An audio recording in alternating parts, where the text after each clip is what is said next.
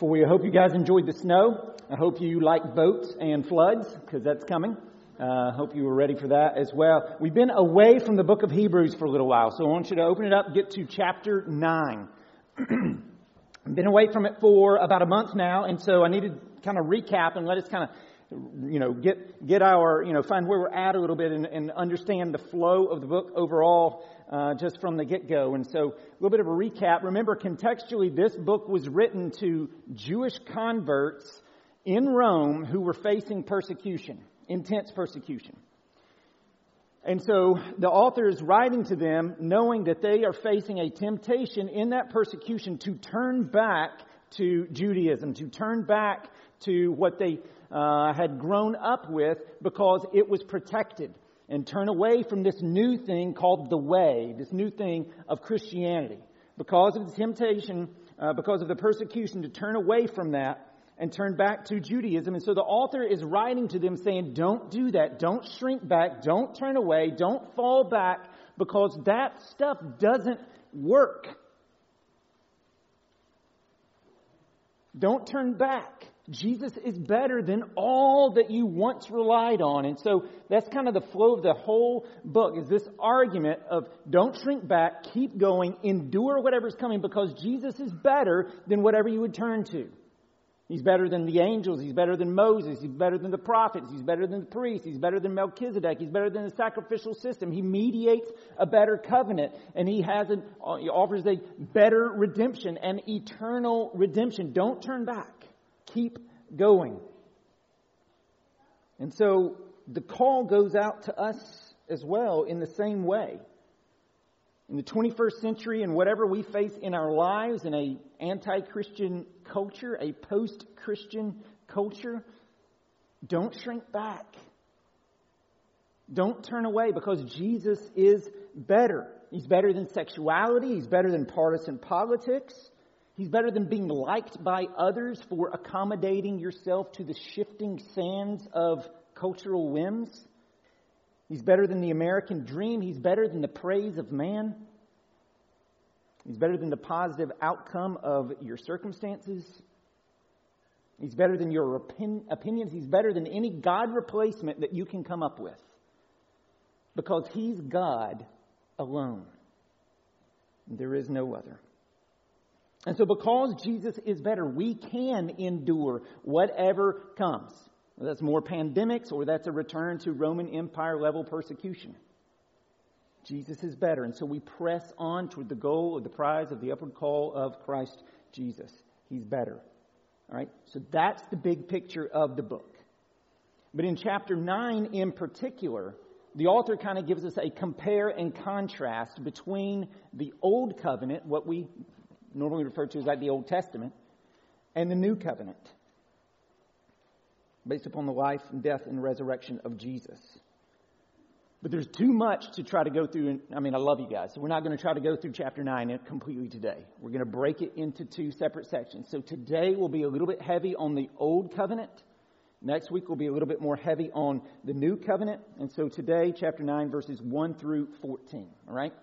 But in order to, the reason we're going to do it that way is because in order to understand the fact that Jesus is better and offers a better redemption, we first have to understand what came prior, the Old Covenant. And so this morning, I just want to give you three kind of big ideas about the Old Covenant. It's not the good, the bad, and the ugly, but it kind of sounds that way a little bit. The good, the problem, and the solution.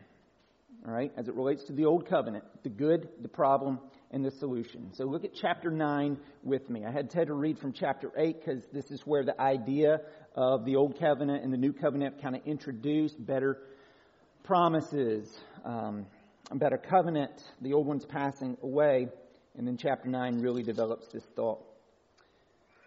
So the good, the problem, and the solution. Chapter 9, verse 1. Read along with me.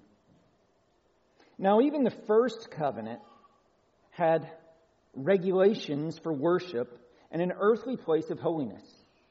For a tent, or a tabernacle, was prepared, the first section in which were the lampstand and the table and the bread of the presence. It is called the holy place.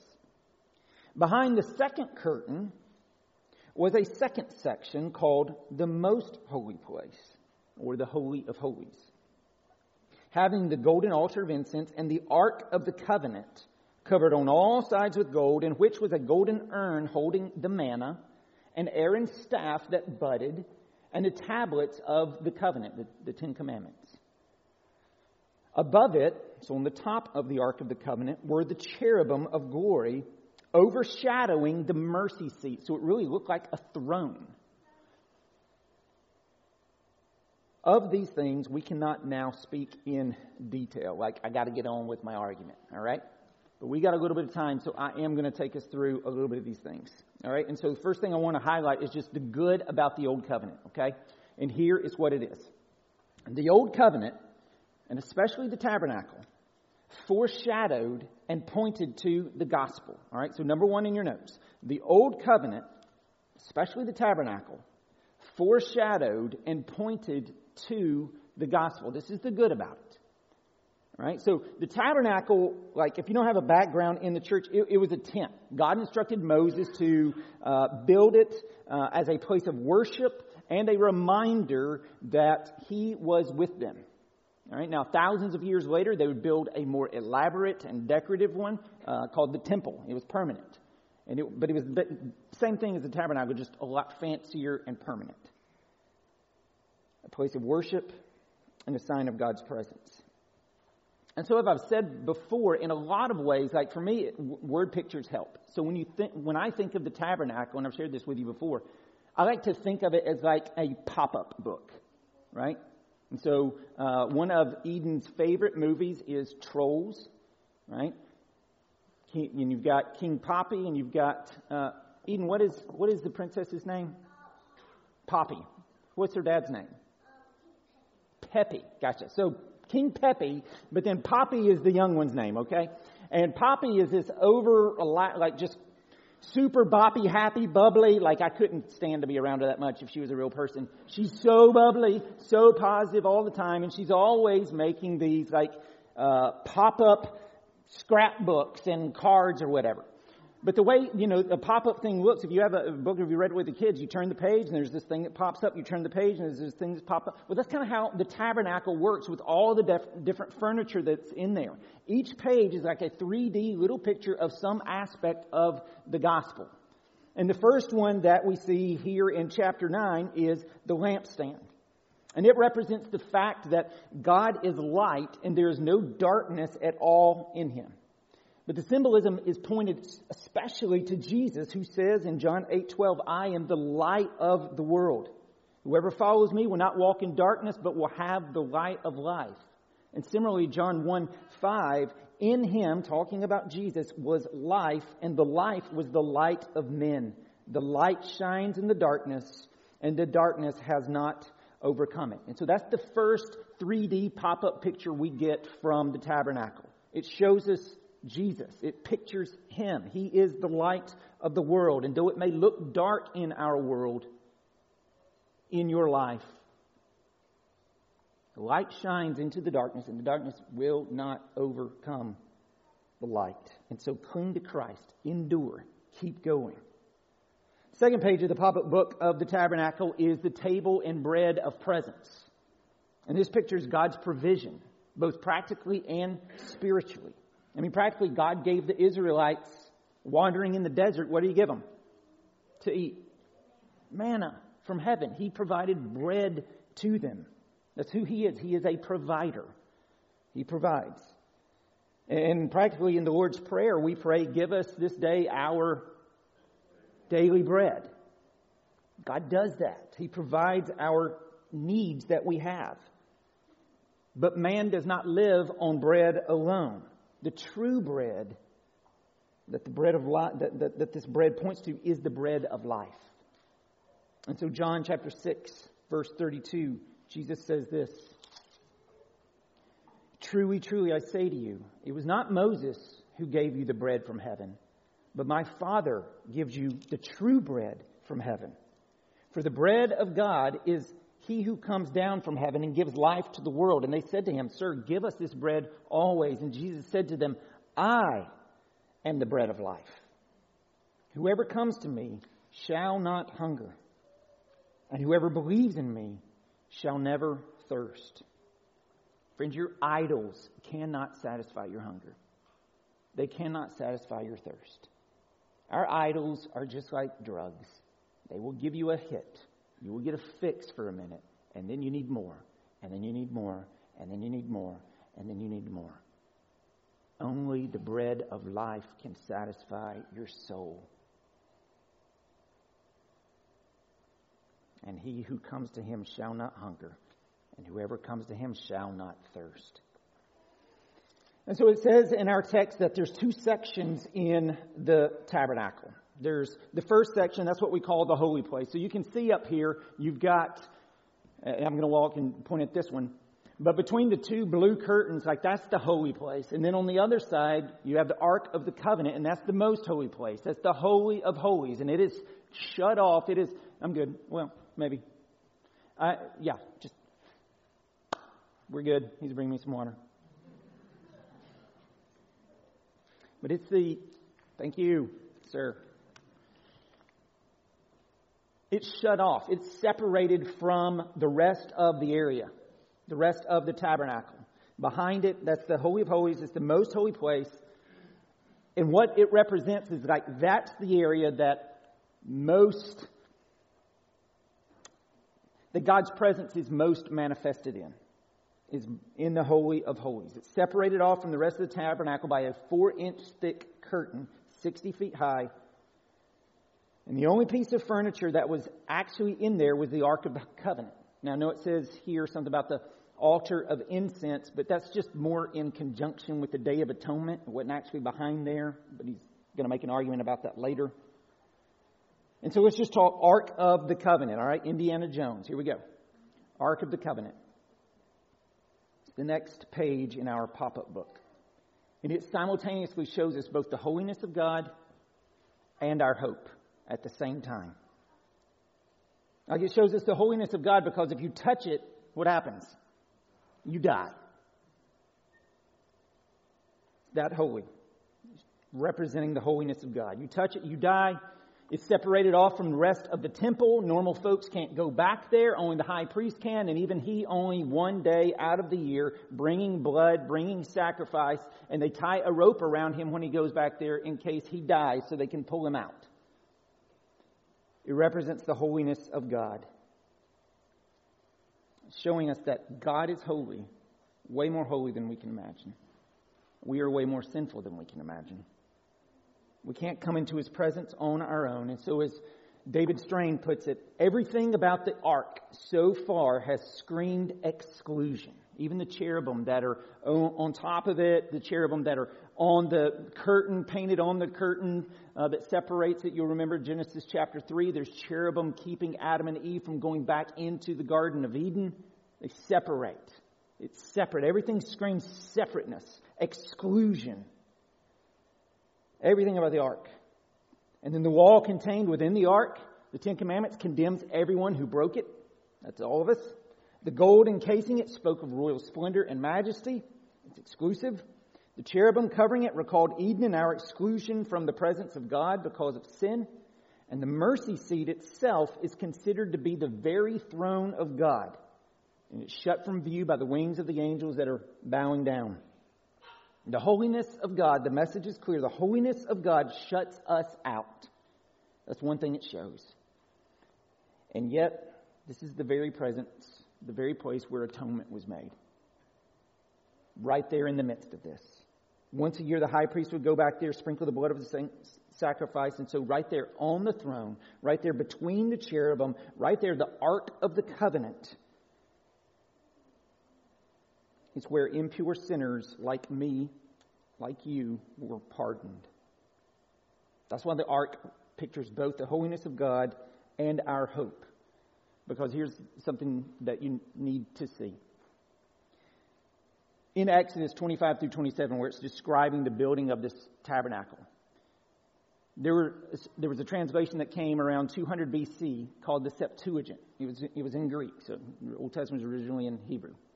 And when it translated the word mercy seat, it used the word propitiation. That's the word that it used for mercy seat. And propitiation is a word that means it means a substitutionary atonement has been made. And it is accepted. It satisfies divine wrath. And the biggest thing to see in conjunction with that is that is the word propitiation in the New Testament that is always used to refer to the work of Christ. And so like John 1 John 2:2, He is the propitiation for our sins. Again, mercy seat. And not our sins only, but also for the sins of the whole world. Like this is pointing to Jesus. For all have sinned and fall short of the glory of God. We're in Romans 3 here. And are justified by His grace as a gift through the redemption that is in Christ Jesus, whom God put forward as a propitiation, mercy seat, by His blood to be received by faith. Like the mercy seat is a propitiation. It's where it happens and it points forward to Jesus. Hebrews 2:17, therefore He had to be made like His brothers in every respect so that He might become a merciful and faithful high priest in the service of God to make propitiation, mercy seat for the sins of the people. 1 John 4:10, in this is love, not that we have loved God, but that He loved us and sent His Son to be the propitiation, mercy seat for our sins. And so yes, the ark pictures God's holiness, but friends, it also preaches Christ to us. It is pointing forward to Him. He bridges the gap between sinful, you and me, and a holy God. He is the propitiation for our law breaking. He is our hope and our only hope, and a guaranteed hope for all who repent and believe. And so the good of the tabernacle, it's pointing to Jesus with these 3D pop-up pictures. But what's proclaimed here in black and white and analog goes full color, 4K, ultra high definition when Jesus comes. In John 1:14, the Word became flesh and dwelt among us. Because again, mining into the words, the word dwelt literally is the same. It's the same word as tabernacled. And Jesus came, became flesh, and tabernacled among us. Like that's what the tabernacle is pointing forward to Christ in His fullness. And He came and He's made His presence with us. He is Emmanuel, God with us always. Like, know this. Through faith, God has taken up residence in your soul. And He doesn't rent. He owns, He lives, He stays, He doesn't move out. Which means in Christ you were never alone. Ever. Christ, He is with you. And so for those who are anxious this morning, for those who are dominated by fear, remember this. You are not alone. God is not aloof. He's not, out to lunch. Be back in a little while. He is with you in the mess and in the mire, in the gloom. Tabernacle with you forever, moment by moment. And so this is the good that the tabernacle points to, okay? Points to. The problem, though, is that it's just a pointer. That's all it is. It's just a pointer. So the old covenant has no power to save, only forestall. And so number 2 in your notes, write that. The problem is the old covenant had no power to save, only forestall. Couldn't save you. Just forestall. And so look at verse 6 with me. These preparations having thus been made, the priests go regularly into the first section, performing their ritual duties, but into the second, only the high priest goes, and he but once a year, and not without taking blood, which he offers for himself and for the unintentional sins of the people. All right, talking about the Day of Atonement.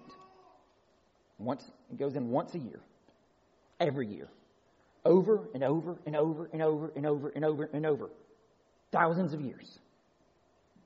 All right? And by this, that repetition, the Holy Spirit indicates that the way into the holy places is not yet opened as long as the first section is still standing, which is symbolic for the present age or the age of that time. According to this arrangement, gifts and sacrifices are offered that cannot perfect the conscience of the worshiper. Like it can't change you. But deal only with food and drink and various washings, regulations for the body imposed until the time of Reformation. That is, until the time that Jesus comes. And so in other words, what this whole section is saying, these 5 verses, is that the old covenant has no power to save, only forestall. And so it's like the snow that we just had. Let's say that, you started back to school on Tuesday or Wednesday, and you had a test on Friday. Well, the snow has no power to take that test completely away. It just pushed it out a little ways. It just pushed it out a few days. It's the same thing with the old covenant. That's how it worked. It could not save you. It just pushed out God's coming judgment for a little bit longer. And then the next year, pushed it out. And then the next year, pushed it out. And then the next year, pushed it out. Foreshadowing and pointing to the day when salvation actually would come through Jesus' life, death, and resurrection. And so what the Holy Spirit was indicating, verse 8, by the year after year after year repetition of the Day of Atonement, was the final sacrifice would someday come. Like as long as there was a curtain between the holy place and the most holy place, the people were not fully in the presence of God. He was present with them, tabernacled with them, literally in the desert. But as long as it was there, they could not draw near to God with confidence. The veil separated them, indicating an incompleteness and an inability to approach God. But when Jesus died on the cross and He cried out, "It is finished," the veil in the temple was torn from top to bottom, announcing to the world that sinners like all of us can now come directly into the presence of God because of the work of Christ. Because not only did He take our sins away, but He gave to us His righteousness, His perfect life, His sinlessness. And it is that enables us to stand in the presence of holy God. We have a righteousness that is not our own, but is the very righteousness of Christ bestowed in grace on all who would believe, for all who would fling themselves upon the mercy and forgiveness of God that they do not deserve, but that He loves to hand out. And so if the problem with the old covenant was that it had no power to save, only forestall, with the number 3 in your notes, the solution is a better high priest with a once-for-all-time sacrifice. No need to be repeated.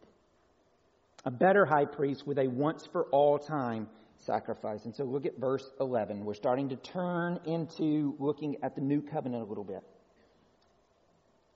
But when Christ appeared as a high priest of the good things that have come. Like we have good things now. There's an already not yet. This is kind of a semi-eschatological deal. We are saved, but we are not yet saved all the way. We haven't been glorified. We're not with Jesus fully. We have the Holy Spirit with us, but we are not with Christ in heaven. But when Christ appeared as a high priest of the good things that have come, then through the greater and more perfect tent, not made with hands, that is, not of His creation. Chapter 7 talks about how the tabernacle is modeled after heaven. He entered once for all into the holy places, not by means of blood of goats and calves, but by means of His own blood, thus securing an eternal redemption. For the blood of goats and bulls and the sprinkling of defiled persons with the ashes of a heifer sanctify for the purification of the flesh, how much more will the blood of Christ, who through the eternal Spirit offered Himself without blemish to God, purify our conscience from dead works to serve the living God. Now, Jesus' priesthood actually accomplished the salvation that the old covenant pointed to. Now, Jesus has laid down a once-for-all-time sacrifice It doesn't have to keep happening over and over and over and over. Like when Jesus proclaimed, Tetelestai, right? It is finished. He meant it. He wasn't joking. You don't have to go back and re-sacrifice over and over and over. The Lamb of God who takes away the sins of the world was slain for you and me and anybody who will but receive it. And through this once for all time sacrifice, He secured, verse 12, an eternal redemption for us. An eternal redemption, which means in Christ you are secure. Not because you're deserving. That's not the question. If that's the question, then no, you're not secure. You're secure because Jesus secured it, thus securing an eternal redemption, not just forestalling, securing an eternal redemption. And so it's not temporary. It's not conditional. It's free for anyone who would accept it, for anyone who would admit that they are a sinner and are deserving of God's wrath against sin because of His justice and holiness, but then trusting by faith that Jesus has paid for your sin. That He was your once for all time sacrifice and has given to you, imputed to you His righteousness. Not just taking your sin, that's part of it, but also given to you His righteousness. And so now the judge slams the gavel down, not guilty because of this guy. And not only are you not guilty, but now as a judge, I'm going to climb over the bench, I'm going to turn around, and I am going to adopt you into my family. As a son, as a daughter, you will be mine, you will be my family, you will be my people, I will be your God, and I will love you and be on your side forever. I was reading about Eugene Peterson. He's the guy who did the paraphrase of the Bible called The Message, right? Something that's like, I'm going to read a translation, not a paraphrase, but sometimes when I'm having difficulty understanding something, I'll read the paraphrase. He did a pretty good job. But he was a pastor for a long, long time, and he died, I guess, a couple years ago now, and his son, Leaf, spoke at the funeral, and he said, hey, I'm going to let you in on a secret. My father actually only had one message. And it was a message that for 29 years he just, repackaged and delivered over and over and over. And it's this thing that he would come and speak over me as I slept. And it's that God loves you. He is for you. He is coming after you. And He is relentless in His love. Do you believe that? That He loves you? This eternal redemption is not an eternal tolerating of you. It's born out of love. That He loves you. That He's for you. Even in the hardships, even in the things we get wrong, even in the things when we blow it and we deal with the consequences of that, that's not Him against you. He's for you. You guys who, dedicated your child this morning. Looking at Chad for a minute. I know you are so for your kids. You would do anything in the world for them, including having to do the hard things that makes them cry, it makes them angry, because at this point you know better. Now there'll come a day where you don't know better. It's around 16.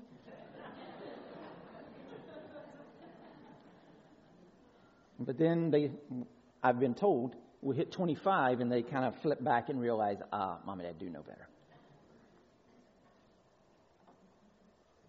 But you would do anything.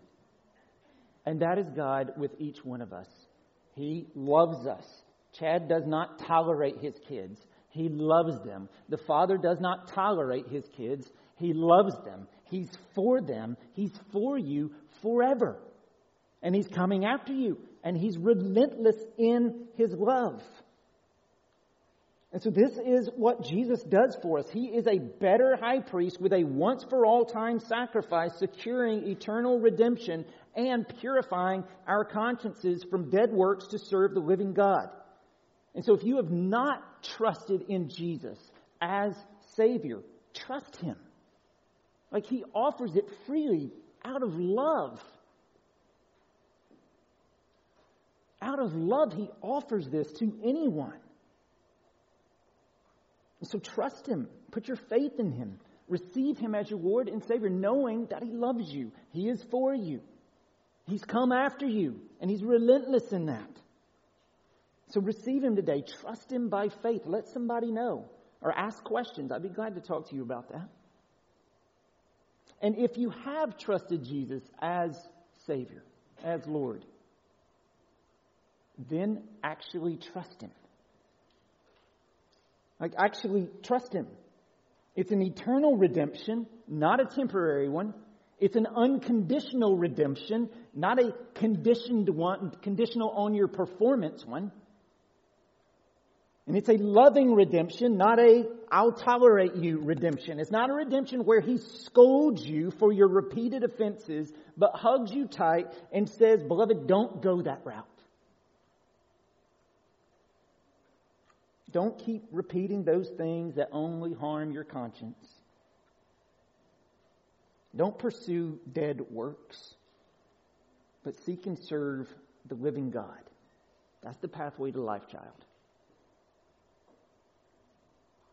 And so press on. Keep going. Don't stop. Don't shrink back. Because Jesus is better. And this redemption that He offers is eternal, it's final and full. And so rejoice, sinners. And that's me. And that's you. Rejoice. Would you pray? Father, I do pray for anyone in this room who has not yet trusted You by faith, that You, by the power of Your Holy Spirit, would prick their hearts, that You would be a pebble in their shoe that they cannot ignore until they would confess and believe. And Father, I pray for those of us who maybe have been followers for a long time or a short time, that we would actually trust You. That if we can trust You with our eternal soul, we can trust You with tomorrow and the next day and the next day. Father, burn in us a true sense that You love us, You are for us, You come after us, and You are relentless in Your love. In Christ's name, amen.